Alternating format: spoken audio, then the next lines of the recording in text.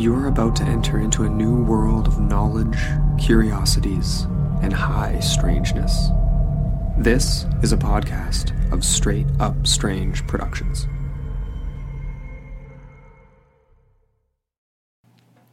This episode is brought to you by our Patreon supporters. Become a patron today at patreon.com/intotheportal.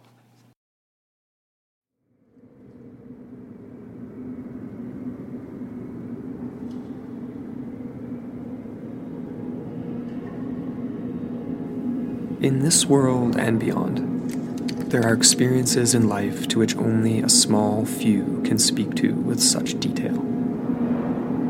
Experiences that to most seem unimaginable. Something misremembered from a distant past, or perhaps a desperate cry for attention. But for those who have truly been contacted, or at least those who believe it, their experiences are far too real. Horrific to some, ambiguous to others. They almost always have the same basic story to tell. That they were taken. To where exactly and why is unknown.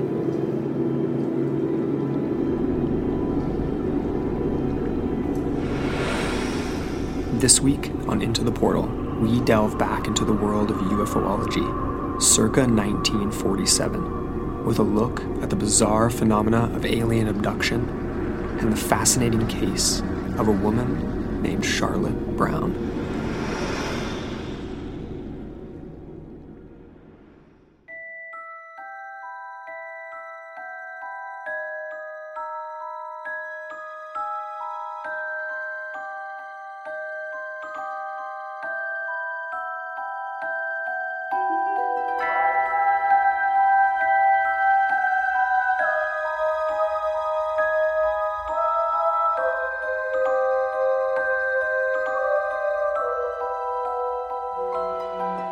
Hello, and welcome back into the portal. I'm Amber Ray. And I'm Andrew McKay. And we are back with a UFO episode. That's right. Woohoo. Delving back into some UFOlogy for you guys, and a lot of people have been asking about that, so... And it's Canadian, which I love. Yeah, that's true. Actually, that never even really occurred to me. It totally is. Yep. That's awesome. Mm-hmm. Sweet. So welcome back, everyone. Yeah. We're a little late today. So thank you so much for your patience. Normally we do the Sunday release. We're actually thinking about starting to do Monday releases now just because it makes more sense with our schedule. So we'll push it back a tiny, tiny bit. Yeah. But thank you all so much for your patience. Yeah, it's kind of funny. Like they switched my weekends. Now my Saturday is Monday. Yeah. That's kind of fun, though. I like having Mondays off. yeah, that's kind of nice. Yeah, especially after a really long, busy weekend of talking to people my entire shift. All day, every day. Sometimes when I come home, I just don't want to talk anymore. Fair enough. So yeah, we waited until now. Definitely. And I guess we got to say happy Father's Day or late Father's Day. Yeah, happy belated Father's Day to everybody out there. We were kind of distracted with that yesterday too. Went golfing and had a barbecue. So yeah, shout out to all the dads out there. We know we have some listen to the show. Shout out to Wes out there in Australia and all the dads that listen.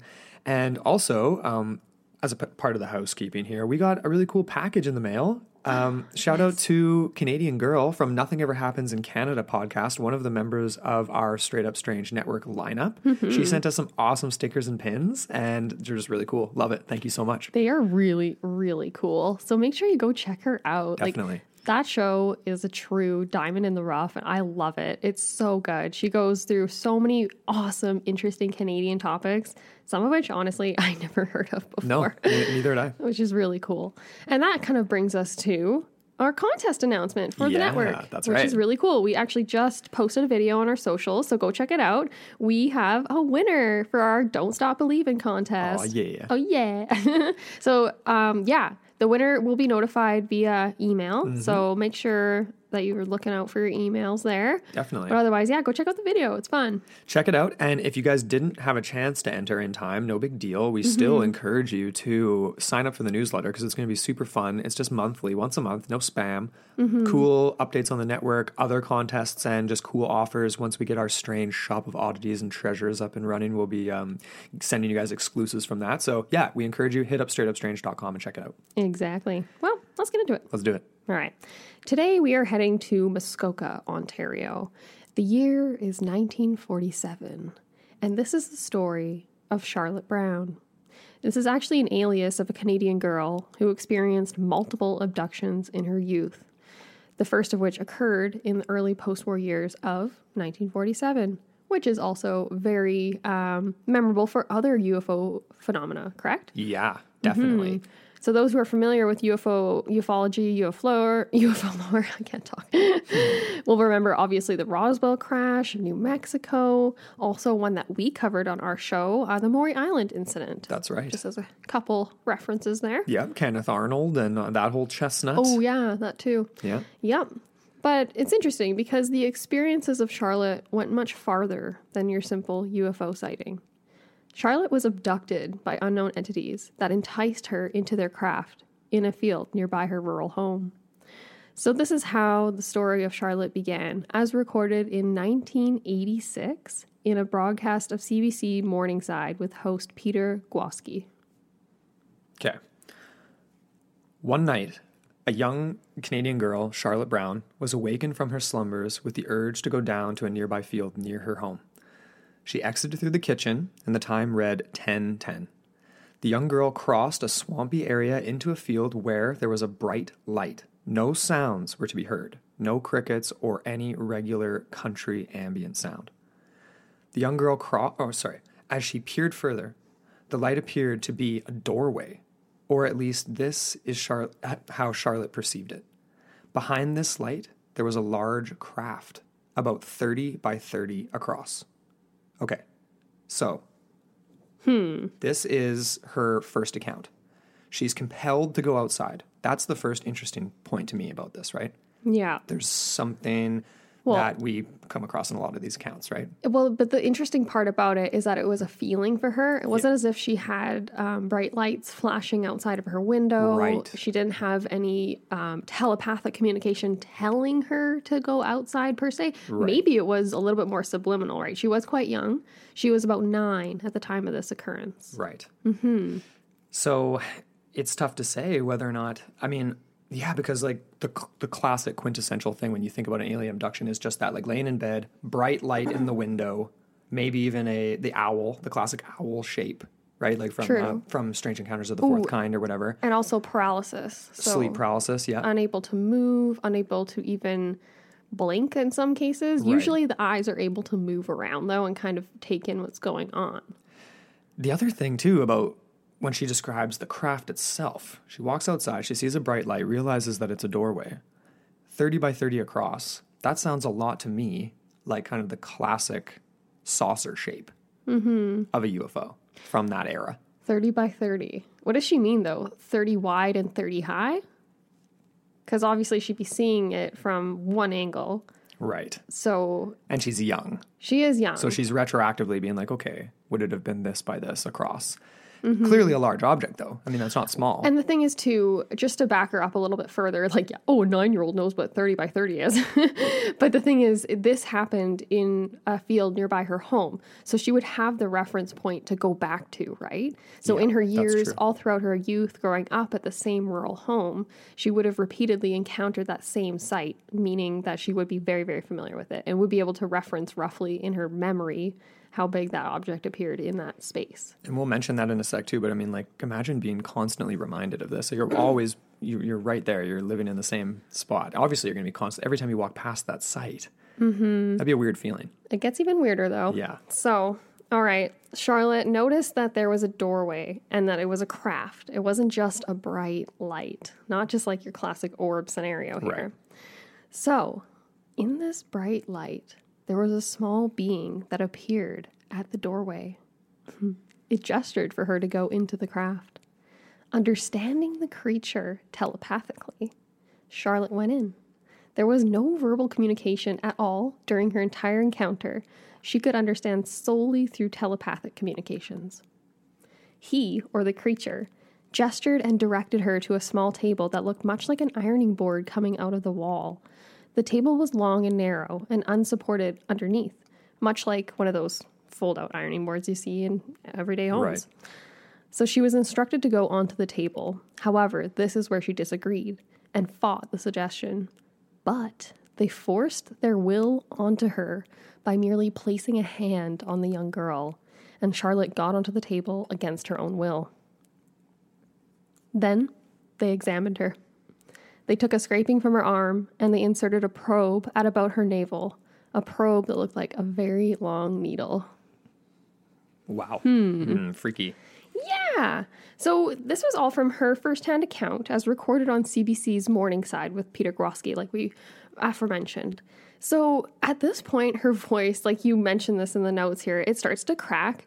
She seems to get a little bit emotional or stressed out about telling this particular narrative, especially as soon as she gets into the craft. So that, to me, does kind of speak to a real trauma event, something that the victim is almost trying to block out, perhaps. Yeah, because she started off telling it as if it was like more of an ambivalent experience, but then, and she sort of finishes it off that way too. Mm-hmm. But at the same time, yeah, it's clear from her inflection and the way she's speaking that it's definitely affects her. At one point, she even says, like, in her 9-year-old mind, she thought she was going to die. So that's pretty traumatic. Definitely. Yeah.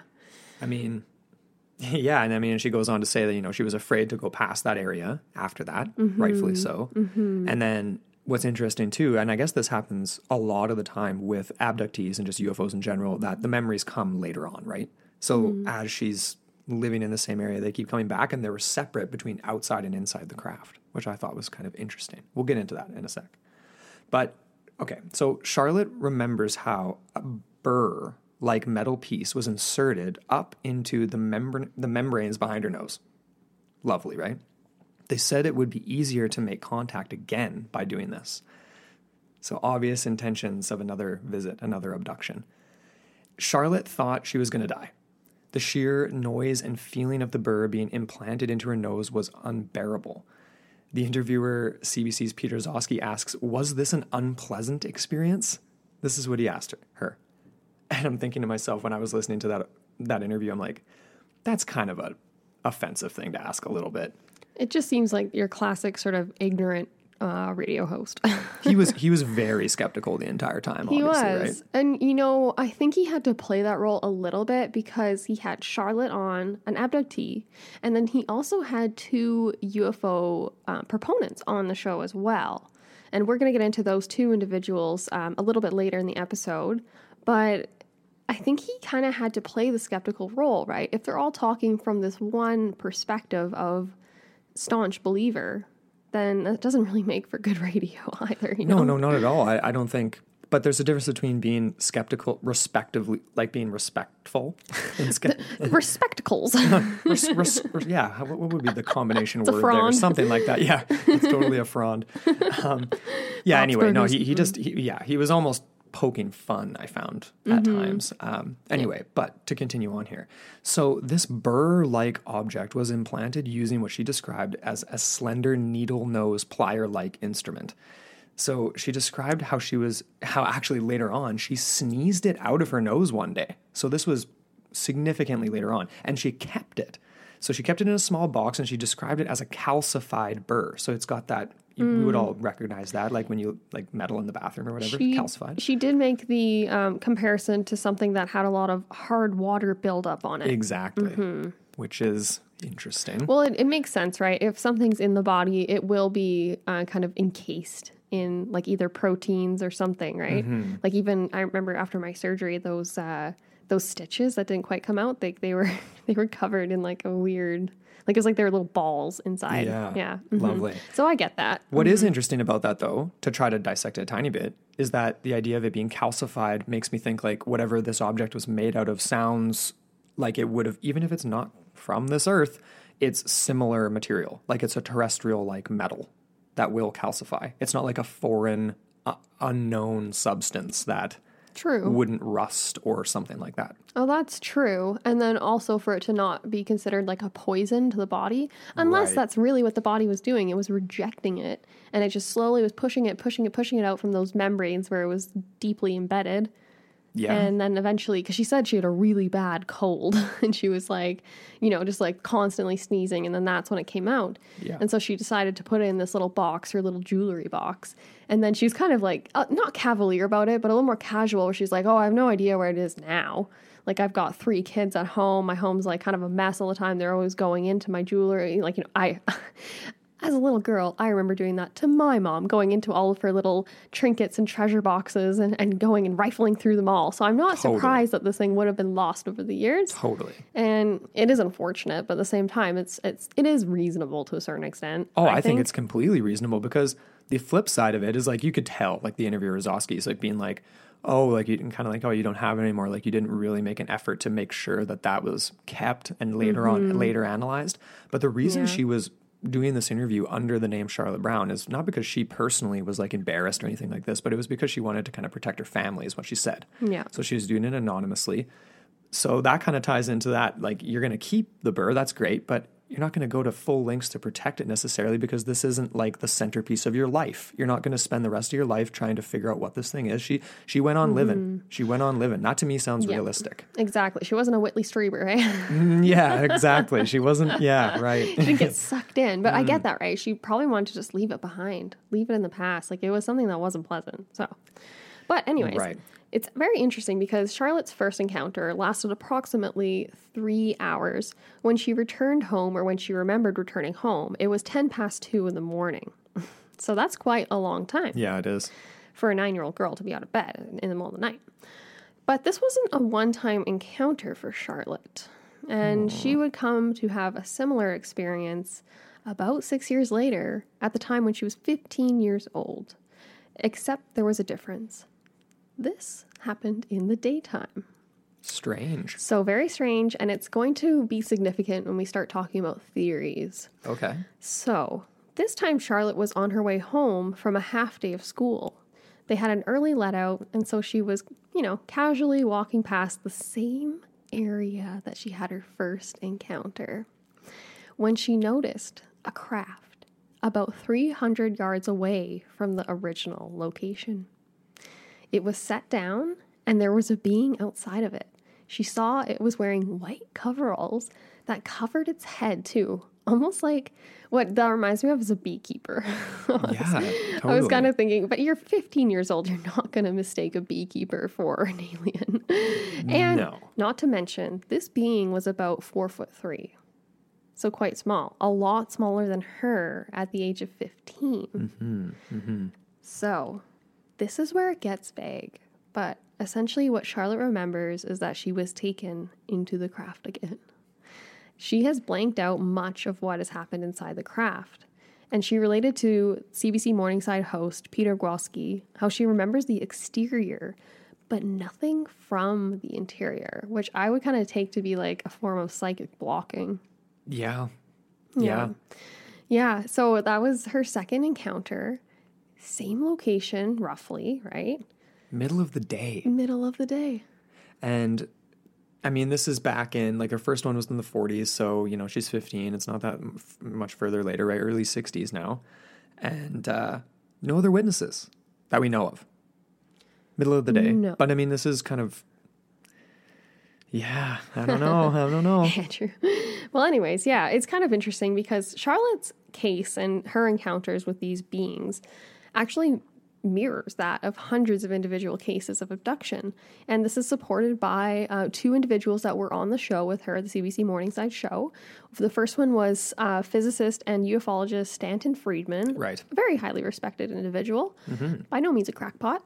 And then we also have Bud Hopkins, who appeared on the show. That's right. He's also a very prominent ufologist, and he's an artist. I believe he resides somewhere in New York. I'm not sure, though. But okay. Yeah. Mm-hmm. So what I find interesting about this, too, because like during this interview, we're talking about the craft, we're talking about her experience, and she describes the height of these creatures. But to me, I'm trying to wrap my head around because, I mean, we're not hardcore into the UFO world, but there's a lot of different types of extraterrestrials. At least that's what some people think, right? So what types of beings were they? If we're to go, I mean, if we're believing her story, right? And I think it does sound quite believable, and it parallels so many abduction cases. Which is why she was kind of chosen for the show. Exactly. Mm-hmm. So in her story, she describes small creatures, right? So most likely the extraterrestrials known as greys. Now there's two types, I guess. There's the tall greys, and then the ones that are more like the ones Charlotte's describing, like 4.5 feet tall. You know what they actually remind me of is the Kentucky Goblins. I immediately thought of that too. 100%. Yeah. They totally do, right? It falls in line with the quintessential like little green men. Yeah, totally. Type perception. All we're missing is the cave with this case. Oh man, eh? I wonder. Well, hey, the first one near the Muskokas, there's some caves around there. I'll bet. Maybe this is a goblin case. Maybe this isn't a UFO case. Oh, but there was a craft, and there was the whole crazy abduction scenario. Interdimensional goblins. Yeah. Okay. Never mind. Okay. So the most common of all sightings and abductions, though, are the greys. So most people who claim to have been abducted describe these same creatures that Charlotte is talking about. So this is according to a 1995 book that was then revised in 2005 called Close Encounters of the Fourth Kind. And that's what also inspired that movie that came out, I think it was right in around that mid-2000s, something like that. With Mila Jovovich up in Alaska, the classic owl in the window. We should do that for Film Friday. That would be fun. Who wrote that book? Do you know? Oh man, I thought I had it there. I'll pull it up. We'll pull it up. But okay, the Greys were not, however, a part of UFO culture, nor really was the idea of alien abduction a part of any mainstream anything until the 1960s, though, which I find interesting because, of course, Charlotte Brown's story is coming from 1947, her first experience, and then later on in the 1960s. So the phenomena really kind of became, what's the word? Not popularized, but I guess that kind of goes with it because the 1950s was like sci-fi movie era. And that led into probably the most famous abduction case in the US, if not the world, and that's the Barney and Betty Hill case. And I just wanted to briefly bring this up because obviously it deserves its own episode. It's a really significant case in UFOlogy. But I just thought it was interesting in terms of timeline because this is the one that kicked off the abduction phenomena. And what we're discussing came significantly earlier. I just find that interesting. Okay, cool. And like in this instance, there are definitely some differences between Charlotte. Like for them, it was more like a, at first it was just a time slip. Right. So they lost time, they were driving, it was at night. And to be honest, I'm not familiar with all the ins and outs of this case, but from what I gathered, it essentially was the case that they both lost time. They weren't sure what happened. They ended up in a completely different location, correct? I can't remember if they arrived at their destination just at a wrong time or if they, regardless, that you have it correct. They basically lost time as they were driving along the road. That hours and hours were missing. And when they were, came to or whatever, however you want to describe it, they felt filthy, like dirty, like Weird. They had been, Defiled. Violated. Yeah. Have a shower. Just poor Barney and Betty. Of course, they were, chucked under the bus by a lot of people, made out to be crackpots, crazies. Well, why though? Because it's the 1960s. No. But why would someone with a time slip? It wasn't until later, right? Because sorry. Yeah. Well, sorry, I'm trying to prompt you right now. Right. Yeah. Okay. So, of course, later on, and this is controversial because with the help of a psychiatrist, they eventually revealed, this startling story that these gray beings, again, so gray aliens, with large eyes, had walked them into a metallic disc. Interesting. So we get suggestibility on the part of the aliens to the humans. They enter willingly, just like Charlotte did. I will say, though, one discrepancy. Charlotte never said they were gray. She never described them as gray. No, she just described. No, she only described the height, and then that just sort of matches up with the Greys being the most commonly associated extraterrestrials with the abduction phenomena. Correct. Okay, so specifically abductions. Right. All right. And that's what Barney and Betty... nasty Greys. Well, they clearly have an interest. I mean, the reptilians are less interested, I suppose. They're just looking to freak people out in the Flatwoods area. Yeah. But, okay, so they go on to say, so a metallic disc about as wide as their house was long. I'm thinking, that's about 30 feet, probably. Relatively the same size. Once inside, the beings examine the couple and erase their memories, only to be brought back with hypnosis. Okay. Their experience would, of course, kick off an Air Force inquiry into UFOs. And this actually was the inception of Project Blue Book that investigated UFO sightings across the country. So, yeah, it became the first, worldwide sort of publicized abduction account. But Charlotte Brown wouldn't have been privy to this in the 40s, right? It hadn't happened yet. And then she was 15 years old when it happened in the 60s. Right. And so it's just unrelated, but very similar. Yeah. And like, you are right. Yeah. So it was so early with Charlotte. Like, obviously, 1947 was a huge year for unknown aerial phenomena and the crash at Roswell and all sorts of weird encounters and close encounters, none of which really, well, they're not really abduction scenarios. Like, was the Falcon Lake, was that the same year too? That was an abduction. But no, that was just like, Falcon Lake was in the 60s. Oh, so sorry. I think it was 67. I'm getting that mixed up with someone else. Yeah, so the only reference that she really would have had would have come from the 1935, the Orson Welles War of the Worlds. Yeah, that's right. Lit up the world. Man. So it's not as if aliens were an unknown phenomena. No, not completely. But at the same time, she was quite young. So she would have had very little consciousness of something to that effect, right? That happened over a decade before. So she wouldn't even been alive. She would have had someone have to like replay it or talk about it or whatever. Totally. Yeah. Which I don't know if that was really big news in Muskoka, Ontario. Yeah. It makes you wonder. I mean, don't know. Where did that actual broadcast come out of? It was like New York. Oh, actually, now I'm thinking, was that just for American audiences? I think so. Well, I mean, radio, it would have been picked up across the border too. I guess. It's Ontario. Yeah. So yeah. I'm actually not sure about the whole, the breadth of the stretch of that. Maybe it'd be fun to cover that as like a historical episode, just to be like the pandemonium of Orson Welles' War of the Worlds. Oh, that'd be great. Yeah, that'd be a fun history one to do. We could even tie that into a Film Friday too and do War of the Worlds, like the original War of the Worlds. Yeah. That was such a funny video. Yeah, it was. I love that movie. Definitely. It's so different from the remake, but awesome. Far different from the remake. Isn't Tom Cruise in the remake? Yeah, Dakota Fanning too. Well, what do you know? So, okay, to kind of continue to build on Charlotte's story and try to corroborate it a little bit here, I pulled up I just was Googling around and trying to search like the Muskoka area for UFO sightings, right? Cool. Because that's when the first one happened. And, or they both happened in the same location, but Muskoka. So this is, we've never been out there. Ontario. This is a vacationing area for people, quite wealthy area nowadays in Ontario. Cottages and cabins, lots of lakes and water. So it's the perfect area for UFOs. Yeah, water and UFOs go hand in hand. Definitely. And not to my surprise at all, there are hundreds and hundreds of UFO sightings that happen in the area of the Muskokas. And this has been happening for a long time. I pulled a couple to share with you guys that I just thought were interesting. For example, one of them came from 1978. There was a strange sighting when there was a couple just hanging out on their dock, the dock of their Muskoka cottage. So this was in the middle of the day as well. So that's why I thought it was interesting. Okay. Same as Charlotte Brown. So this is a direct quote from them. There was no names with this story, but all of a sudden, so they're laying on the dock. All of a sudden, we hear a very faint whirring sound, like behind and overhead. We both looked up above the cottage roof, where it originated from, at the same time. What we saw there was a large silver object which appeared to be perfectly round, beaming some kind of light on us. So like a spotlight. That sounds like a helicopter or something, like spotlighting. They weren't tractored up in a beam, but they continue to go on to say, okay, our jaws dropped and we simply sat there frozen, stunned and terrified for a few seconds, which was how long it took to receive what they described as a silent communication telling them that, quote, "You're afraid."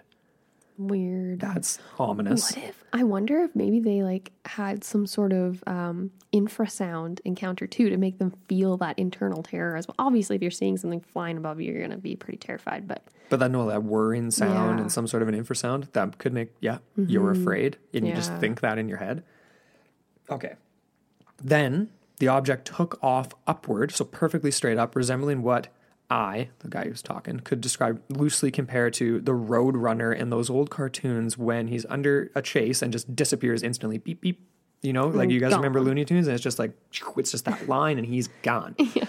And that is very classic with UFOs. And I've personally seen orb-like things in and around the area of Christina Lake that have moved in that type of non-ballistic motion. Oh, totally. It's very weird. Oh, and even with Charlie Red Star, right, of Manitoba, we had that very similar sort of behavior. Right. Okay, so he compares it to the Roadrunner, and then he continues on, and ended up way beyond the mountains on the horizon just in a matter of seconds. So only now it was, what does he say? It was who knows how many miles directly above our heads it moved, basically, he goes on to say.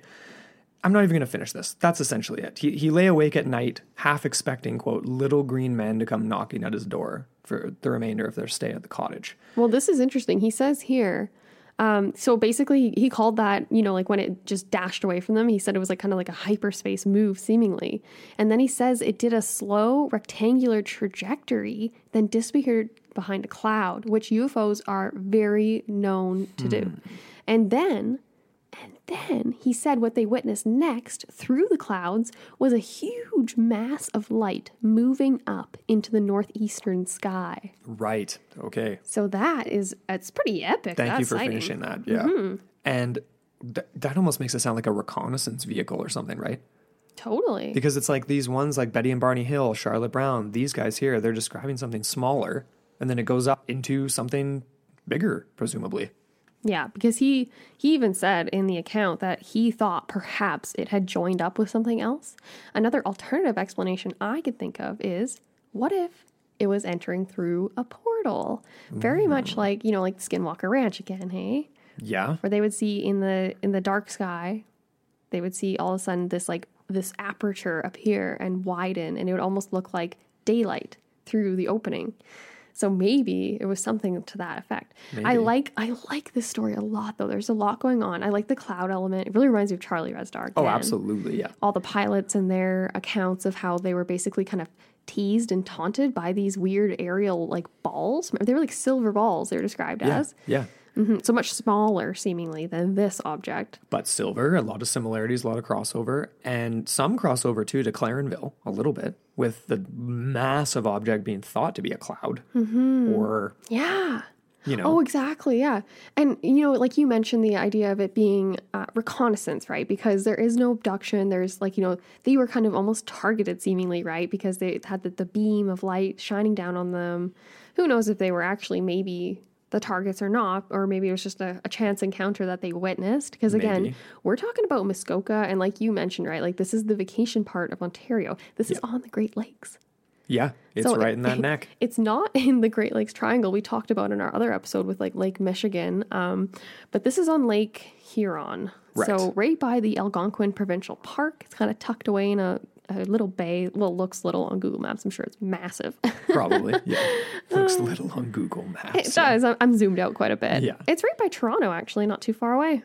Yeah, that's right. I mean, that is the little hop, skip, and a jump vacation spot. That's like where Kevin O'Leary's got his vacation place and all that jazz. I'm sure there's some Toronto Raptors with their vacation places out there neat. Too.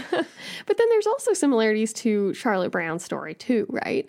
Obviously, we don't get the abduction part, but there is this sort of telepathic communication at one point where they were told, "You're afraid," which is kind of weird. It's very simple. Hey, that message reminds me of They Live.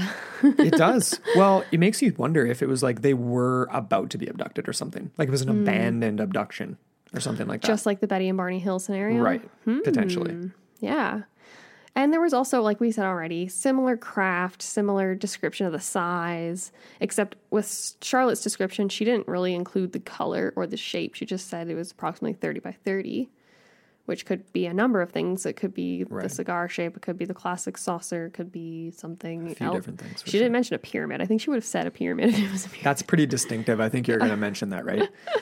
You know, I added this in here just to kind of give context with UFO sightings in general in Canada. Like we were talking about Muskokas and all that. But there's tons, right? So there's a Winnipeg based group that tracks UFO sightings across the country. And this is a little bit old, but as of 2008, there was a 25% increase from the year before in Ontario and British Columbia, which are the hot spots for Canada. So east and west coast, closest to the ocean. I guess that makes sense. The reporting in that year was 334 in Ontario and 272 in BC, respectively. Those are just what were officially reported and recorded. Okay. Prince Edward Island had only a couple, and Nunavut and the Northwest Territories had no official reported UFOs. No official. Official. Right. But what were people really seeing in the skies? Exactly. We'll never know. So, yeah, frequent and common. Frequent and common. Well, maybe we should get into some of the evolution of UFO sightings and abduction stories in Canada. Don't make it sound too enticing there, Amber. We're getting into the educational zone of this episode today. Yeah. No, I'm just kidding. But after the war, because we are picking this up in 1947, correct? So this is where Charlotte's story began, and this is where a lot of UFO phenomena began too. And it was kind of interesting because after the war, Canadians were still kind of glued to the skies, so to speak.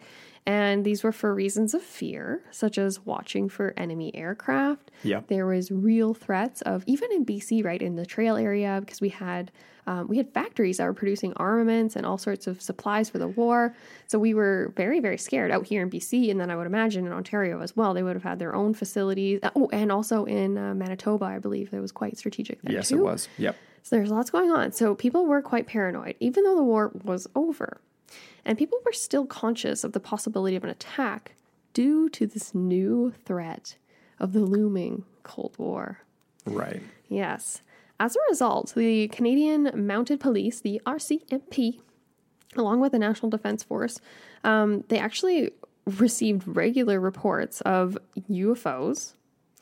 And they actually launched, we referenced this during our Patreon episode of Charlie Red Star, how at one point, I believe it was in either the 60s or the 70s, the government of Canada established an outpost in Manitoba to actually watch for, they had all sorts of measurements and different devices to kind of watch for signs of unknown aircraft. And obviously this had to do with the Cold War, but it also had to do with all these reports of unidentified flying objects. Yeah. And people wondering, and of course, I mean, imagine what that would have been like during the Cold War era. You would have been thinking like, damn, the Russians are on top of this. Right? They got some recon vehicles. Like, oh yeah. So it would have been terrifying, I should say. And so this was actually a really real thing. Like the Department of National Defense and other Canadian government agencies began collecting information on this phenomena. Yeah. Which is really interesting. It is. And then continue to do so. They do. Yes. So I thought that was kind of interesting. I also wanted to touch on a little bit of like these patterns of abduction as sort of another sort of interesting note. And this in particular, I want to dive into physical evidence. Yeah, that sounds good. Let's get back to the abduction for sure. Yeah, exactly. Because with Charlotte Brown, we do get inclusion of a burr-like material that was implanted into her. Yeah. She does say at one point in the story with Peter, she says that she had scrapings on her legs and everything when she returned. She couldn't explain them. They have since disappeared. You know, it's not like they were like deep gashes or anything like that. But those are very common. Scoop marks and gashes, or not gashes, but scars, like big long lines. That's right. All these are pretty widely reported. However, I pulled this up here. There was a Nova. Nova is like a production studio. And they, back in the 1990s, they were trying to make a film called Kidnapped by UFOs, ? Okay. Yes. And they said at one point, this was a quote from the website here, as they were making this film, one of the trickiest decisions for the film has been how to deal with the alleged physical evidence surrounding abductions. And they say here, abduction proponents frequently point to such physical evidence such as photographs of, quote, ground traces left by UFOs, or most commonly, reports of strange scars or scoop marks on the bodies of abductees. When examined more closely, these so-called ground traces are usually just a commonly occurring fungus. The scars and scoop marks appear to be quite ordinary and likely the result of everyday injuries or traumas, end quote. And do you have any comments on that one? Yeah.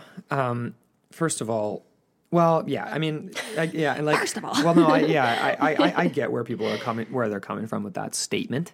skeptical perspective. Skeptical, and that's important. There's parts that can't be, they're not equal. Like, for example, a scoop mark is not something that just happens to you if you scrape or fall or something like that. That reminds me, that's like a biopsy.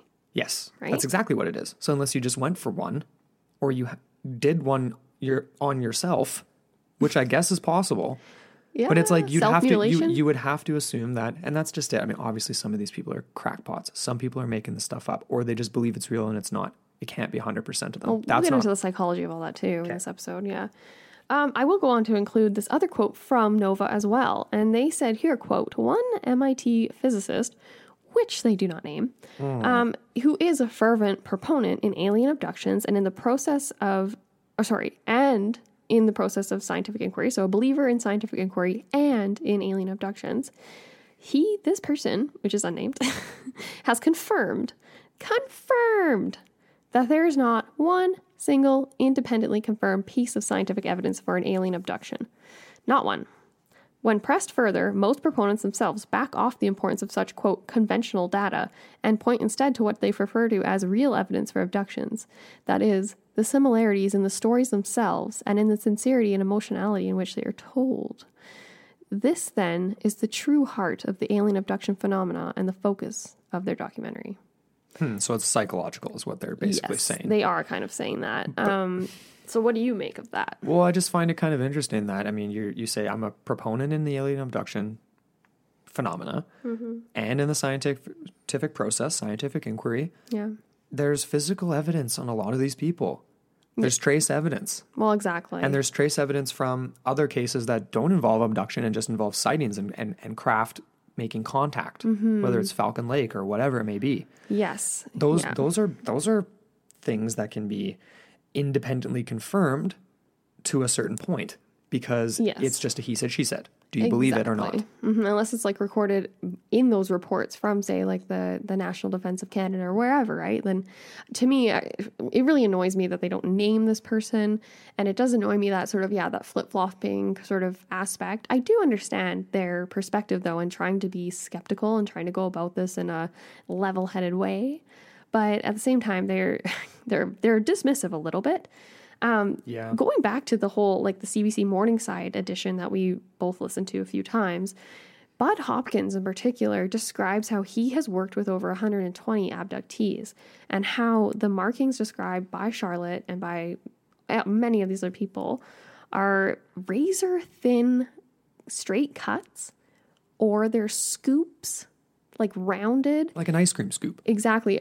Approximately 3/8 in diameter on average, and they're usually out of the leg area. So super tiny. Which is weird. Yeah, exactly. So very small, but they're very distinctive.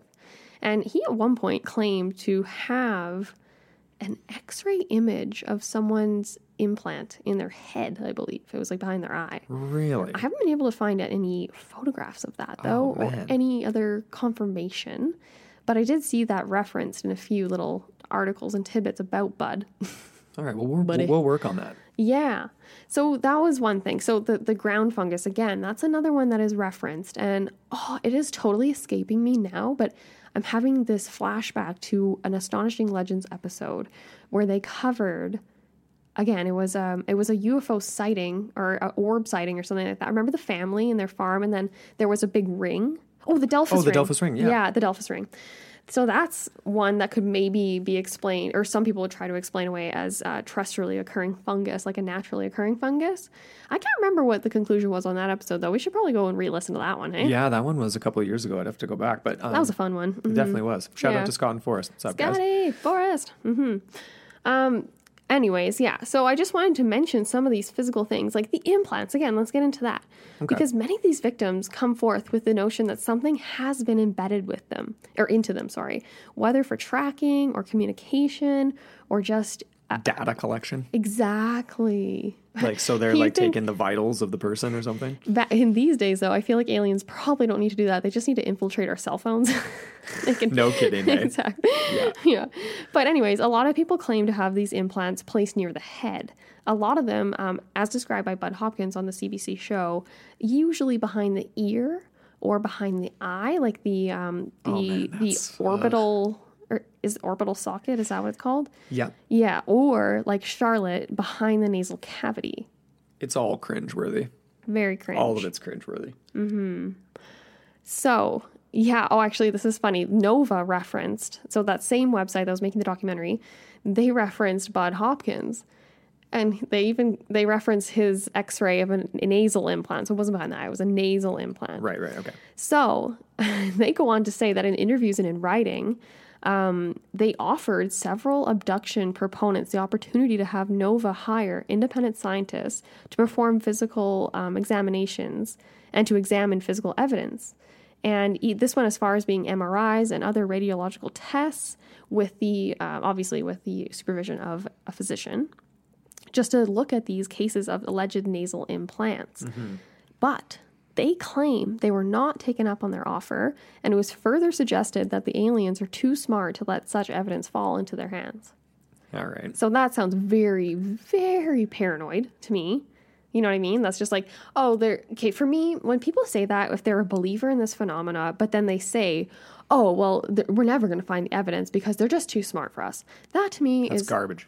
It is garbage, yes. Garbage. What was that guy's name searching for the Ark? That's what it reminds me of. Yeah. I found it, but I can't show it. Sorry, guys. So my question to those people is, then why the hell are you even pursuing this? Right? What's the point if they're going to outsmart you at every turn? And that to me is the fundamental difference between the way Charlotte Brown was telling her story and talking about her story, right? So it's kind of the same in the sense like, oh, I saved the burr, like I sneezed it out, I saved it in a box decades ago, and now we're having this conversation and I've misplaced it. That's not the same as denying, like, being like, no, I'm not going to be tested. I can't do an MRI. Not doing that. She's a lot more level-headed, I think, about it, and she doesn't fall into that paranoid camp. I don't think she's making it up. No. Whether it happened to her or not is up to speculation, but she's not making it up. And that's where we get into one of those interesting sort of the spectrum of belief in this, right? In ufology and also in the abduction phenomena. Right, yeah. And there's a lot of different opinions on this. So we're going to get into a few prominent figures of ufology and their varying positions on the alien abduction phenomena, which is by no means exhaustive, this list. I just pulled up a few names that were very notable. Definitely notable, for sure. This guy's name is notable. So we're going to start with R. Leo Sprinkle. Oh, the Sprinkle. Sprinkly. Anyways, he was a University of Wyoming psychologist who received his bachelor's and his master's from the University of Colorado. And then he also completed his doctorate in counseling psychology at the University of Missouri in 1961. So it was in the 1960s that Sprinkle became interested in the abduction phenomena. And he's kind of best known for these annual conferences that he would hold. And he organized them on behalf of UFO contactees, and it would occur every summer since the 1980s. So he was very dedicated. Wow, he definitely. was very sympathetic. He corresponded with many individuals who claimed to either have friendly contact with entities or have just experiences with saucers. And this guy was special because unlike most professors, he wasn't really dismissive. He was accepting. Okay. He's like a Mulder. We need more of those. We kind of do. So he actually held these conferences that were sponsored by the Institute of UFO Contactee Studies, which I'm not sure if he actually founded that or not. But essentially, this was like described as a non-judgmental environment, an open forum, so to speak, for these people to tell their stories and to kind of gather these accounts, which is very interesting. And Sprinkle is one of those people that was very convinced of the phenomena's actuality. And he actually was the first to suggest the link between abductions and cattle mutilation. Okay. Very interesting, right? So that's interesting. And then, I don't know. I feel like this guy maybe had a few loose screws. He eventually came to believe that he was abducted himself in his childhood. And eventually, he wasn't working for the university anymore. It was 1989. He got pushed out, He was kind of fired or, let go, maybe. Mm-hmm. So he kind of lost his marbles a little bit. Maybe. I don't want to say that. I don't want to give Sprinkle not the benefit of the doubt. Well, it's tough to say. I mean, it's tough, right? He could have just been pushed out and all of this was real. It's politics, right? And you're in academia and it's cutthroat. It's all about perception. Until you hit tenure, you can't say nothing. Exactly. And there was another really important person, Johnny Mack, and we'll get into him in just a second here, but he had a very similar encounter with academia. Okay, interesting. Yeah. There was another gentleman he recently passed away. I don't know if it was just last year but Stanton Friedman. A lot of people in the UFO world will obviously know that name. Mm-hmm. And he was a part of the Morningside interview with Charlotte Brown. He's from New Brunswick, a nuclear physicist by training, but has been investigating UFOs had been. He's passed away since the 1950s, right? Since it's the heyday of UFOs. So he's considered to be one of the most knowledgeable, credible people in the UFO field. He was an interesting guy in that interview. Like Bud Hopkins has talked to hundreds of different people who have experienced this type of thing, right? Mm-hmm. And he makes the comment about how some of these people are, they're PhD researchers like him, they're doctors and things like that. Of course, Zosky goes on to say, like, well, that's not proof of anything just because somebody has some sort of credentials. And he's totally right. And I think to that guy who was running for president last round, and he was like a brain surgeon or something. I can't remember his name, but he's a total crackpot, just a loon. But it's not proof of anything. But at the same time, with the exception of some that are loons, when you have titles like that, when you've accomplished the things you've accomplished, it means something to potentially chuck it all out the window just to say, hey, I was abducted by aliens, or I experienced this, and you lose friends and family members don't talk to you, and right? Mm-hmm. Like, it seems like an odd way to get attention to me personally. You mean, sorry, you're talking about I'm talking about when Friedman was mentioning how guys men and women he had interviewed were like, maybe not the same as Charlotte Brown, but were, high ups in society, so to say, right? Oh, yeah. Yeah, totally. He was the one that kind of touched on the whole psychological element, and he made the comment that, I have it further down here, so maybe I'll just wait for that part. But yeah, sure. He did make some comments about how, like, basically these people don't fit the paranoid schizophrenic segment of the population. They don't really seem to be cohesive with that. No. Yeah. No. So he was a little bit more credible, right? Because he didn't just study UFOs. He studied a lot of different things. And ufology just became one of those things that he encountered later on. Well, not later on, quite early in his career. But he was able to float by, which is interesting for me, right? To see people able to do that in the intellectual field and working in universities and all that kind of stuff. And the fact that this guy was a nuclear physicist is kind of insane too, right? Like, yeah, it's interesting, right? Because then he was known as, well, he has this moniker, the father of Roswell, because he was the first civilian investigator of that incident and was a staunch supporter of the idea that there was a military cover-up at Roswell, right? Interesting. So the human element. And that story of it has, of course, it's the most cliche, quintessential, well-known, like, it's been so, like, pushed through the Hollywood, like, strainer, you know what I mean? Yeah. That it's like, it's completely unbelievable at this point. Exactly. Yeah. There's so many layers of bullshit, I guess. Basically. Say. Yeah. And that's actually interesting that you say that there was the cover up because like Friedman, Hopkins was kind of a proponent of the cover-up sort of thing as well. Yes, he was. So Hopkins is an interesting character. Bud, again, right, he was in the Morningside CBC radio show featuring Charlotte Brown. And he is no longer with us as well. He passed away in August of 2011 in Manhattan. He was a New York resident. And he was also an American painter, sculptor, and again, right, very prominent in UFO research and the alien abduction phenomena. So in 1989, Hopkins actually formed the Intruders Foundation of Manhattan, which was there to support abductees and to also conduct research and investigations while promoting public awareness of the UFO abduction phenomena. So this organization actually became inactive after his death. I will mention also that he was a member of NICAP, which we came across, I believe, I could be misquoting this, but I think it was Skinwalker Ranch we came across this.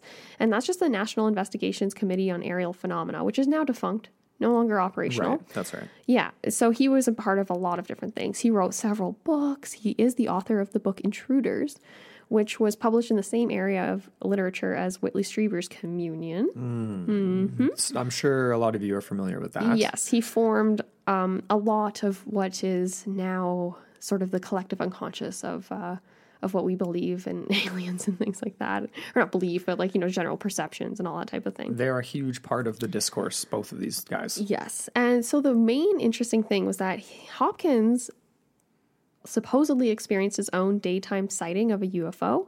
He had 2 other witnesses, not sure who they are. They never really bubbled up to the surface of research here. Okay. But this did so essentially he decided after this happened to him, he wanted to investigate this. He received a very quote unquote unsatisfactory explanation from the local air base. So after this, Hopkins firmly believed that a conspiracy and or cover-up was in place to prevent the public from being aware of the existence of UFOs. So yeah, very interesting character. He was kind of more... I'm not going to say that he was like a conspiracy, like he was a conspiracy believer to a certain extent, but maybe not to the extent of other people per se, where they go a lot further, where there's like a secret society of aliens and humans working together to take over the world.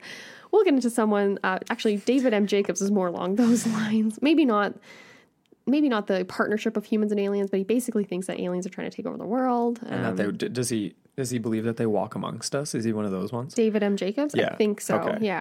That was an interesting thing posted in the Straight Up Strange forum the other day. This idea that there's, I don't know if it was a hybrid question, but that there's basically almost like the Nordics, I think would be like where they're just tall blondes. They look like humans, but they're not. Oh, that's a good one. Or, you know, I was just watching Forensic Files the other day and they mentioned how about 20% of the human population are what's known as non-secretors, meaning they do not secrete their DNA enzyme, or not enzyme, that's totally the wrong thing, but their DNA doesn't come out in their fluids.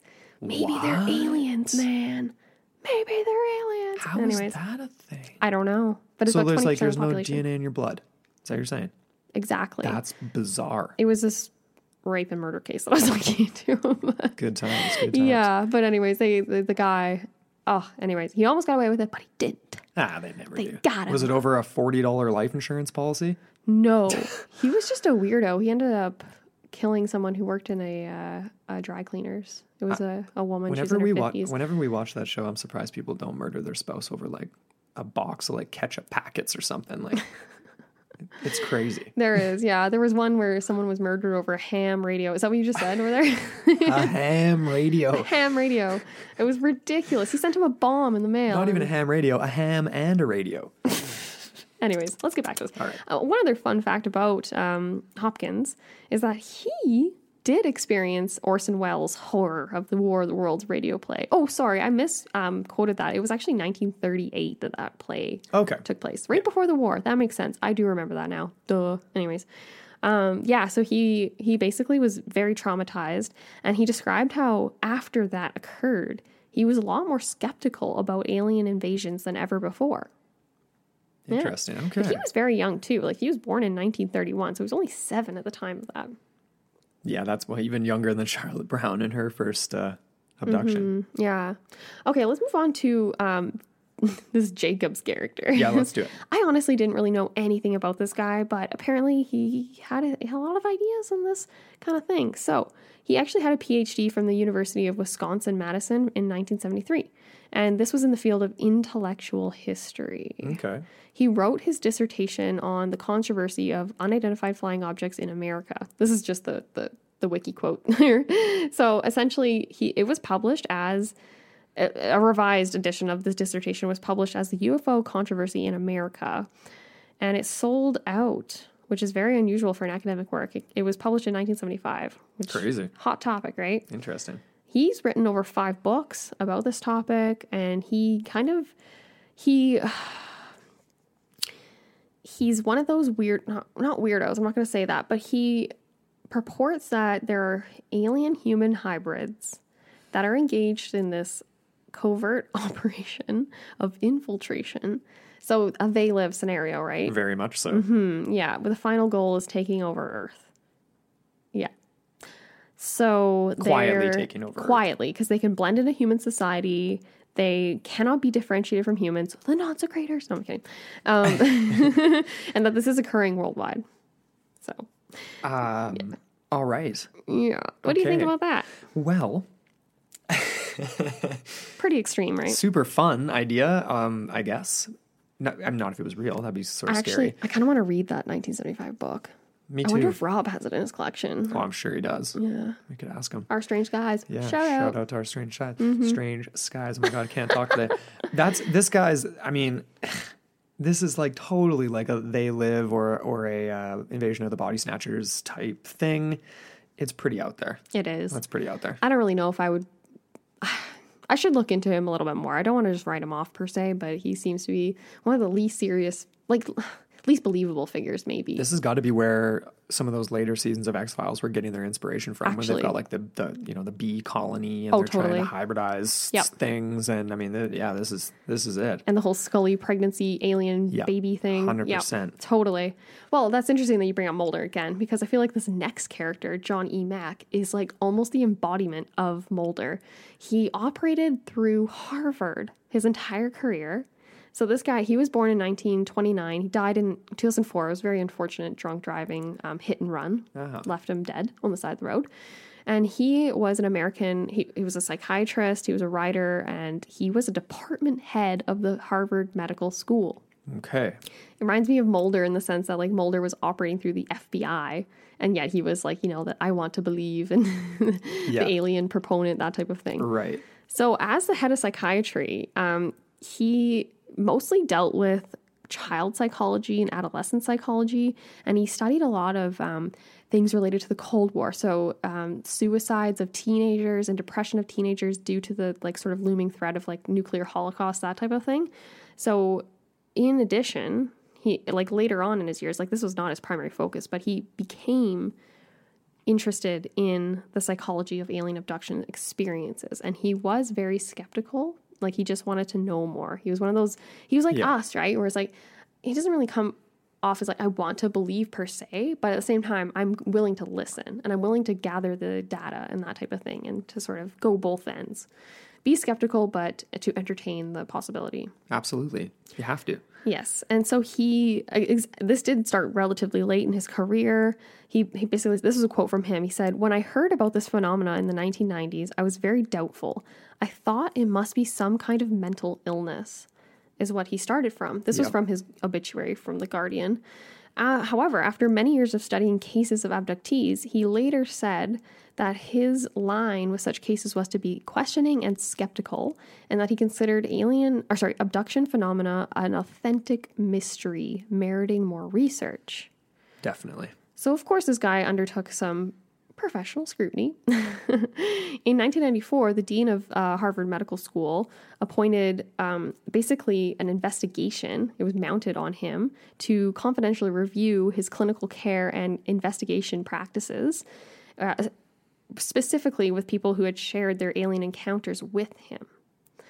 So they were kind of basically, it was the politics. They're going to come and bite him in the butt. Right. But after 14 months, they actually concluded, they were like, you know what? Study whatever you want. Awesome. The dean reaffirmed his academic freedom to study whatever he wishes and to state his opinions without impediment. And that Dr. Mack remained a member in good standing at the Harvard Faculty of Medicine. This was after, actually, it's kind of funny because one of the drafts, the committee reports, said that to communicate in any way whatsoever with a person who has reported a, quote, close encounter with an extraterrestrial life form, and that this experience may well have been real, is professionally irresponsible. So they were like trying to make him seem like a crackpot. Right. This guy was on his A game. Like he was just one of those people that was probably just a little bit smarter than everyone else around him, and was like, you know what, you fools, like you just don't have open minds. And it just reminds me of Mulder at every single turn of the X-Files, right? Because he's always doing that. He's always finding himself like facing an investigation or whatever, having to sit down and talk with Skinner and all the higher ups and everything, and somehow manages to get away with it all in the end. It's kind of crazy to think like that you would push it aside to say it's crazy, when the reality is like, I guess it is just a kind of a protectionist thing, right? Like something you don't understand. So push it away. Totally. Something that defies explanation. Right. And science doesn't like that. Science doesn't like things that defy explanation, even though that's the entire purpose of the scientific process, is to figure out. Right. I mean, yeah, that's really interesting stuff. It's the psychology of it all is definitely like plays into most cases. I feel like it's I don't even know. Like, what do you think? Okay. So yeah, let's get into that. The psychology, because if you think about it, right, someone who is a person who identifies themselves as an abductee or someone that has experienced an abduction of sorts or even just an encounter of the close kind, that type of thing, doesn't that just, it automatically rings a little crazy, but maybe not. So, okay, like I mentioned earlier, Bud Hopkins said that this sort of fantasy is not one that is viable outside the paranoid population, yet these people do not appear to suffer from paranoia or from delusions or from mental illness by any means. Yeah. The interesting thing about these fantasies, quote unquote, if you want to call them that, or stories or accounts, is that there is no glamour to these. It's not anything to do, it's basically just a victimization sort of scenario, right? Yeah. It's just horrifying. And it always includes the worst things that you could possibly imagine. It's like, why would someone make that up? It's always exactly my question. Right? Exactly. And whether it's for attention, it's like, okay, are you going to go the classic route where it's like any attention is good attention? Doesn't matter if it's positive or negative or if people are criticizing you or supporting you or whatever. It's if like, you know, like the whole idea, if you're a public figure, you want to, you should be polarizing maybe. Right. But I don't think any of these people don't fall under that category. No. And I mean, and then like in Charlotte Brown's case, I mean, it's an alias. It's, yeah, exactly. You know, so protecting herself. And Stanton Friedman makes that comment in the interview that like over 90% didn't want to publish their names. Yeah. Yeah, because they're terrified. They're scared. Everyone, like even in the Charlie Red Star, I remember that family that was like kind of the centerpiece. They had so many experiences. And with Skinwalker Ranch, right, they changed their names. Everyone changes their names. They don't want to be known for this. No. So it's not anything. It's not like an attention whoring situation. Okay. And they do go on to say in the Morningside show that there were a full battery of psychological tests performed and administered by doctors on a group of 10 individuals who had reported encounters with aliens and abduction phenomena. So these tests were administered by doctors who were not aware of this sort of UFO component of these people's stories. Blind. So they were going in blind, which to me is interesting. So what they observed is that these individuals studied have shared deficits. They scored low in areas of self-esteem and self-image. They also exhibited a hesitancy to trust others and make commitments, and also described a distrust of their own body and physicality. Many of these traits mimic patterns of a rape victim, someone who has been violated. And that's essentially what these experiences are. Yes. They all exhibit a great deal of shame about their experience. The idea that they're going to be ridiculed as well as embarrassed by their families or embarrass their families. So it kind of eliminates this idea that they're doing it for the attention. It's not seen, like this doesn't seem like a legitimate reason to tell stories. It just attracts, like I said before, negative attention and will ultimately negatively affect your life. So unless you're spiraling and you've just got like patterns of not self-harm, but like, you know, you're just self-detriment and all that kind of thing. Right. They didn't mention anything like this about these people, though. No. And I will just say, like, this doesn't prove that these experiences were real, but it does lend support to the idea that these are real shared feelings, and they are common amongst all these victims. So that was kind of interesting to me. You know, and Peter Zosky asks Charlotte, "Do you think why don't we see more stories like this?" And he asked all three of them. He asked all three of them. Mm-hmm. Was it her that, I think it was her that responded? No, it wasn't her. I believe it was Bud Hopkins. Okay. And this was an interesting response to say that, quote, "It's not news anymore. Not enough research going on. The government is aware, but doesn't have any answers." And that's something that's typical. We've talked about that. And that comes from Bud, right? Because he's kind of the conspiracy proponent. The politics of earthling global identity for people is not good for business and not good for politics, right? Yeah. Nationalism is the name of the game. Mm-hmm. That's what's important. for governments to control their populations, right? Keeping people divided serves national interests. It sounds very conspiratorial, but it is very true, right? I mean, true. And you can look back in history to corroborate that, right? With the importance of propaganda and nationalism and making sure people are under your control. Yeah. And it's but now there is a lot of research going on. Now there is a lot of news about it nowadays. True. There is. And it's funny because coming from the same university, Harvard, we get another individual, Dr. Rich McNally, who was a psychology professor, I believe he's still alive. And he was conducting research over a period of a decade in order to determine whether there was any common psychological traits between those who identified themselves as alien abductees.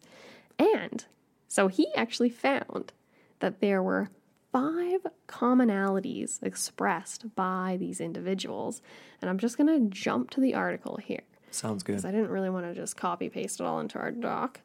But it's interesting. This comes from psychologytoday.com. It was published in 2012, posted by Graham C.L. Davey, who was a PhD.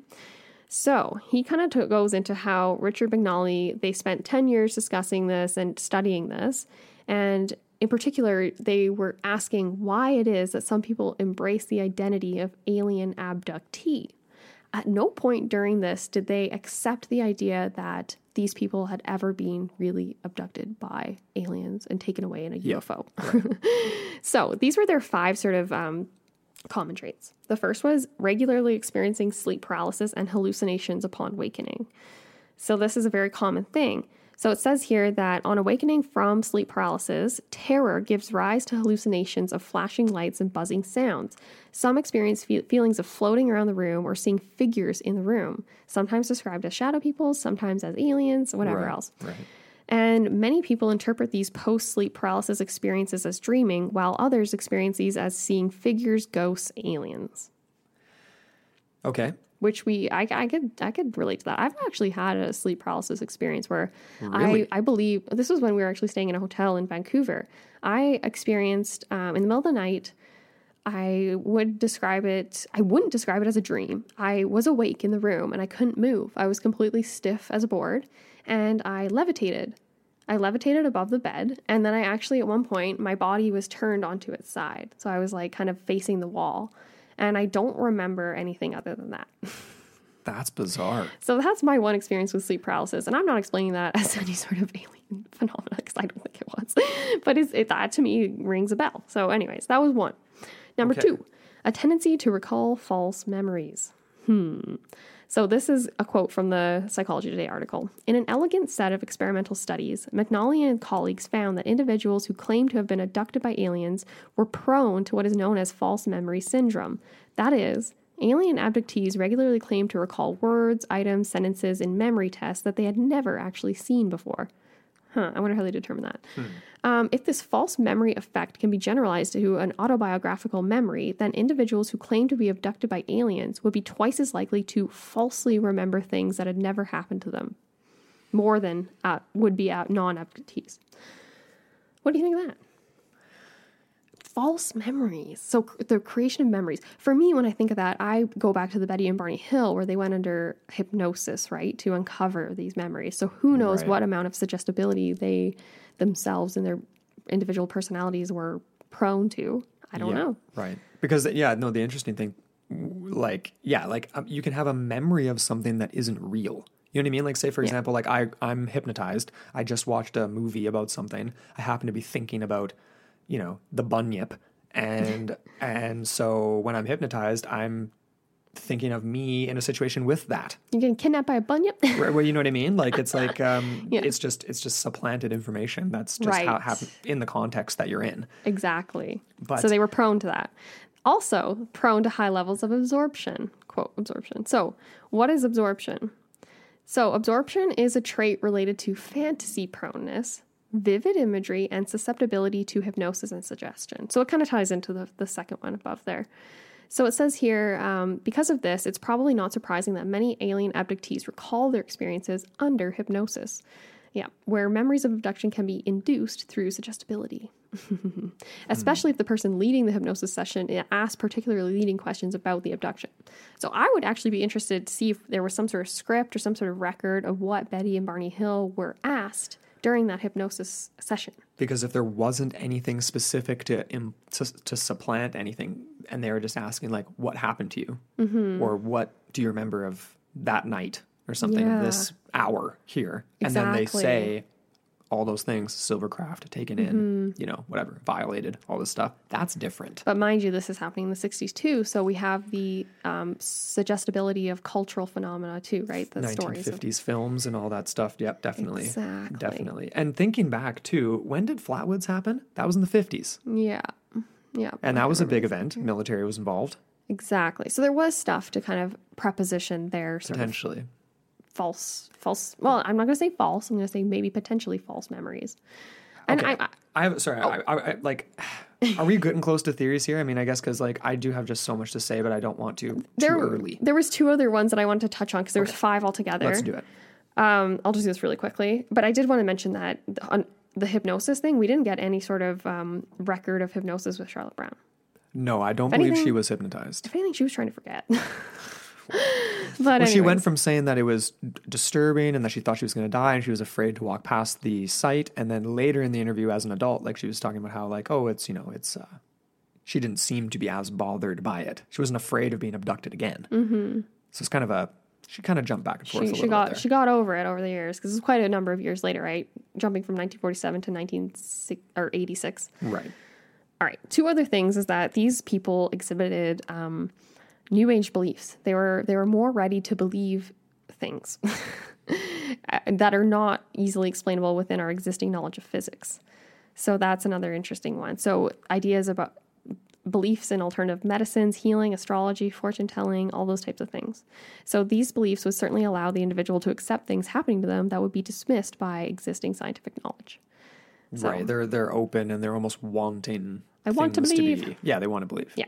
The other one too is the idea that familiarity with the cultural narrative of alien abduction. So that's kind of self-explanatory, and we've already kind of touched on that too.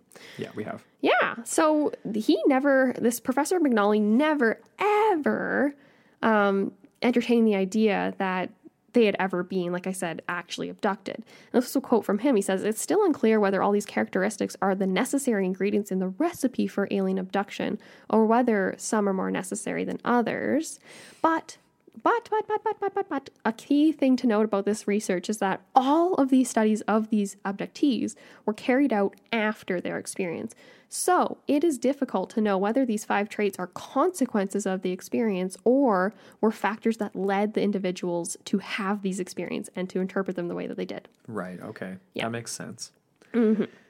And one other thing too that I thought was interesting about this is that he said alien abduction experiences often deepen spiritual awareness and give shape to the identities of abductees and provide a basis for their beliefs about the world and the universe. Epistemology formation. Definitely. So if you're forming your sense of self around this, that's way more real than a lot of things in the world, right? So that to me lends credence to how believable these stories are and how they tell them with such emotional rawness, right? And just they wholeheartedly believe this is something that they were experienced. Totally. And I get this whole psychological analysis and these different sort of the points that these 5 main points here that you've gone through. Mm-hmm. It doesn't, again and again and again, though, the thing that keeps coming up in my head though is the trace evidence, the physical evidence, the things that go along with these stories. Right. And then in addition, also just the idea, I've said this already, that you look at 100% of abductees that have claimed that this has happened to them, it can't be 100% of them fall into these categories. That would be unlikely. That would not be Occam's razor. Exactly. And even Charlotte, right? The daytime experience, you can't, because essentially what he kind of comes back to is the idea that these people are all experiencing a form of sleep paralysis and some sort of hallucination. That to me doesn't make sense with the Charlotte Brown second encounter, right? And even with the first one where it was not as if, unless she was literally sleepwalking and dreaming and thinking, you know what I mean? You can't sleepwalk home from school. Or you can't have a sleep paralysis experience at school walking. Well, you know what I mean? And also, like, typically a sleep paralysis experience. So, like, even from, like, going back to, like, Astonishing Legends, shadow people and, like, that kind of thing. It's like you're not walking around the whole house. Like, the shadow people aren't chasing you around the house. Like, you are floating, you're trapped. It's like the classic bad dream. You can't run away. You're in your room or wherever you are, right? Or the Hat Man, where he's suffocating you. Like, but she walked out of her house in that first one, right? It's like got up, felt compelled, left the house. Like, that's not sleep paralysis. No, that reminds me of Charlie Red Star again, where there was the little girl, right, from the family. I can't remember their names. I think it was a fake name anyway. But she had experiences where in the middle of the night, she just got up and she was standing at her window, and there was just this fiery glow lighting up the entire countryside. And then she sees the craft, like, slowly, just like close to the surface, right, of the field. Yeah. Just going over. Just an unknown compelling force. Yeah. And we've heard that phrase before. That very much reminded me of the Skinwalker phenomena too. Definitely. Yeah. So, I mean, are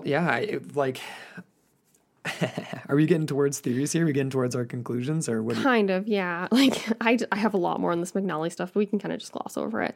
The idea, this sleep paralysis stuff, but again, right, I already said this midday encounter, Charlotte Brown. Could this be explained as a form of sleep paralysis? I don't think so. Yeah, we're scratching that one off. My big question is, how the F would these people come up with all these crazy stories of aliens and having sex with them / being experimented on? It's so wild, incredibly out of the ordinary. If these people aren't exhibiting other traits that are psychologically unsound, to me, I'm just like, why would they come up with all this? Can you explain it as simply collective unconscious, where people are drawing from this cultural phenomena that we've created ourselves? Not Are humans that smart? Like, no. I mean, maybe we are, but not all of them. Like, if I'm a betting man, it's like, no, it can't be every single one. Exactly. And even McNally, like, he kind of argues that these people are saying the same things because they're familiar with the cultural narrative. However, he cannot claim to know that these people were already aware of this narrative before their experiences, right? No way to know. There are some people that say, like, I didn't even know what this was. I didn't even know what orbs were until I saw one myself and looked into it. Right. Yeah. So there you go. And just because the 1950s was packed full of sci-fi movies doesn't mean that these people were aware of it at all, or aware of the Flatwoods, or would have even remotely believed it. That too, because that's what a lot of them say, right? They say, I was a staunch non-believer, did not believe in UFOs, did not believe in abductions or aliens, anything like that. And here I am now sitting here telling you that it's happened to me. Yeah. Bonkers. I had a quote from Carl Sagan on alien life and abduction scenarios and things like that. Oh, I like this, yeah. And it's kind of interesting. He says here, it kind of picks up in the middle of a sentence, but it says here, a kind of skepticism is routinely applied to the radio search for extraterrestrial intelligence by its most fervent proponents. I do not see in alien abduction situations a similar rigorous application of scientific skepticism by its proponents. Instead, I see an enormous acceptance at face value and leading the witnesses and all sorts of suggestions, plus the contamination by the general culture of this idea. This was end quote. This is from a PBS interview. And so I thought that was kind of interesting. And he says, like, on the state of the evidence, he said it's almost entirely anecdotal. And that even the fact that someone says something doesn't mean it's true. It doesn't mean they're lying, but it doesn't mean it's true. So the belief is there on the part of the person telling the story, but it doesn't actually lend itself to anything that can be independently confirmed. Right, yeah. And he says to be taken seriously, you need physical evidence that could be examined at leisure by skeptical scientists. The scraping of a whole ship, and the discovery that it contains like isotopic ratios that aren't present on Earth. So he's kind of talking of, yeah, exactly. So material of absolutely bizarre properties, either electric conductivity or ductility. I don't even know what that means. But he says that those things would lend credence to these accounts. But there are no scrapings. There are no interior photographs. There are no filched pages from the captain's logbook of the alien craft. This is so cynical, though. It is. Because it's like there was traces left, that the Delphos ring, there was stuff left behind. Falcon Lake, trace evidence. Hundreds of abductees with photographs and people who were physically there looking at scoop marks, scrape marks, needle marks. Yeah. I mean, we do have videos and photos of craft that are probably 99.99 continuing garbage, but... What about the one that was cited? Oh my gosh, that was like the 2013 fires. Remember it? Or was it 2015 here in the West Kelowna? Here in the Okanagan. We should share that on our Facebook group. Because there was a bizarre, non-ballistic motion moving craft silently. And it was moving in the clouds, and it was caught on, was it a CTV? I think it was CTV, yeah. Or CHBC something or something. Like that, yeah. It was a news station. Local news. They were interviewing someone, and then it just appears in the distance above, like way above in the mountains. It's crazy. Yeah. I loved that one. I was like, what? That's right by our house. Yeah. And all of these are not directly related to abductions per se, but they are evidence. It's evidence that can't be ignored. It is. I mean... It is. And Carl Sagan, he's saying... It's all anecdotal. This was back in the 90s. He made this statement, though. So that's true. But I mean, even thinking back to Clarenville, you've got an RCMP officer and dozens of witnesses staring at something that is definitely not a cloud. Exactly. Yeah. What's that? What is it? I don't know. So what are your conclusions and final observations? Maybe let's go back to the Charlotte Brown case first, and then let's open it up to more general. Sure. So with Charlotte Brown. Really interesting interview. I enjoyed listening to that, and we will have that link, so you guys should listen to the whole thing yourselves as well. It's like 15 minutes or something. I'm going to even just actually put it right in the show notes on our episode, so you can just direct click from our episode. Yeah. I believe her. I do believe her. She was a very credible sounding person. Definitely, and I hope that maybe at some point that box turns up with the calcified burr that she claimed to have sneezed out. Probably just look like garbage, though. Yeah, probably. This was back in the 80s, too, that the interview took place. Yeah. I think that she's lucky that her experience wasn't as traumatic and horrific as other people describe. Well, it was pretty traumatic. She got cut open. She got a burr that was just, like, incredibly painful to insert behind her nasal cavity. Well, true. But, I mean, like, the Whitley Strieber's of the world had it a little more intense. You know what I'm saying? But maybe she's just blocked it out. Psychic blocking. That's the part that I think the psychology comes into play, really, is the blocking it out. It's a real traumatic event, and that's the real psychology. There's false memories that can come up out of that, maybe, but there's got to be something that's... And that's something that came up in the CBC Morningside episode, too, where they talked about how a lot of these victims seemingly... They just mirror trauma victims, right? Yeah. And the McNally and his colleagues at Harvard, when they did their studies, they kind of came to the same conclusions that these people basically were mirroring like rape victims, trauma victims, people that had experienced massive traumas in their life. So whether or not, like, where would this come from if it hadn't actually happened? Right? Yeah. Was there something terrestrial and then they spin it into an alien because they can't deal with the fact that their father touched them when they were young? Like, is that it? Like, I don't know. Doesn't sound like the case with Charlotte Brown. No. It could be the case with some people. Could be. I mean, the other thing, too, you mentioned that I want to come back around to is this idea of a portal. You mentioned that at the beginning. Yep.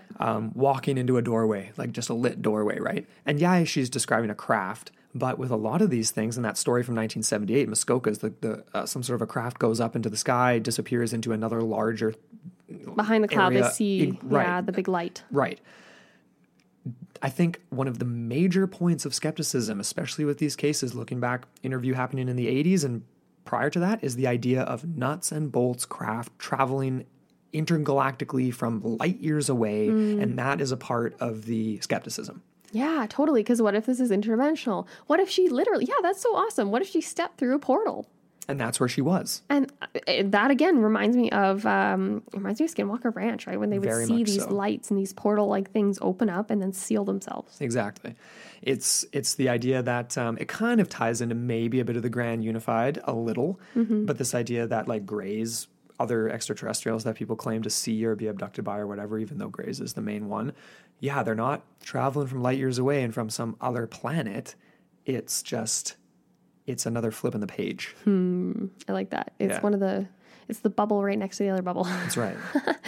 So that's cool. So you're going interdimensionally. I mean, I don't know if I'm going. Well, this is into the portal. Into the portal. I mean, I guess we are going in there then. Yeah, we're already there. I always seem to do that. Sorry, everybody. Portals. I actually quite like that, though. Yeah, that's a really nice way to wrap this whole thing up. I will say, I do believe Charlotte. I believe she experienced something that I will probably hopefully never experience myself. Let's hope. We could speculate till the cows come home about all of this stuff. Like, why are they being abducted? Like the tests, whatever. Yeah. Those commonalities, those traits that I mentioned too, those 5 common ones. That's interesting. We want to know what you guys think, though. Yes, we do. Yeah. Definitely. So hit us up. We always love getting your emails, whether it's about this episode or anything. So intotheportalmailbox@gmail.com. Hit us up. We love it. We've got all our socials, Into the Portal podcast.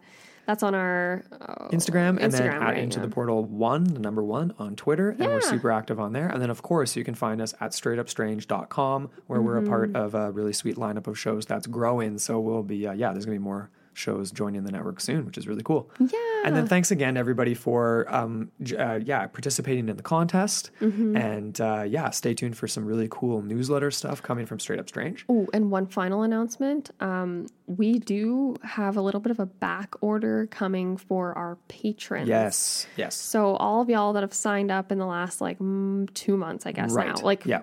Anytime in this month or the month of May, you're still awaiting your little packages. Yes. We are waiting on them in the mail, and then as soon as we get them, we will get them to you. That's right. So thank you to all of our patrons for your continued support. Yeah. It means everything to us. It really does. It really means everything. And it keeps us going. It does. Not the money. It's inspiration. No, it's not the money. It's the it is. Yeah. If you guys want to support the show, even $1 a month would go so far. Like if we had even half of our listeners donated $1 a month, and maybe we'll change that. We'll add a little extra into the $1 a month, but literally we could do this full time as a living. Yeah. Like we could sit and be recording and doing podcasts full time. And that would just make our lives so much awesomer. And we really just want to dedicate more time to this. That's exactly it. We've definitely had a shortage of time lately. And it just seems to be getting shorter and shorter. It's tough. It's tough. It's just the busy season. So we do thank you again for your patience. And like we mentioned off the bat, we are going to be doing Monday releases from now on because of my stupid work schedule. Yeah. So it is what it is. Sorry you're not going to have it on your Monday morning commute, but Tuesday morning, is that okay? Yeah. Hopefully. And again, thanks guys. Hit us up. Let us know what other topics you want to hear in the future. And thank you so much for listening to another UFO episode here on Into the Portal. Exactly. Thanks to all of our lovely patrons. And until next time on Into the Portal, your gateway to the bizarre.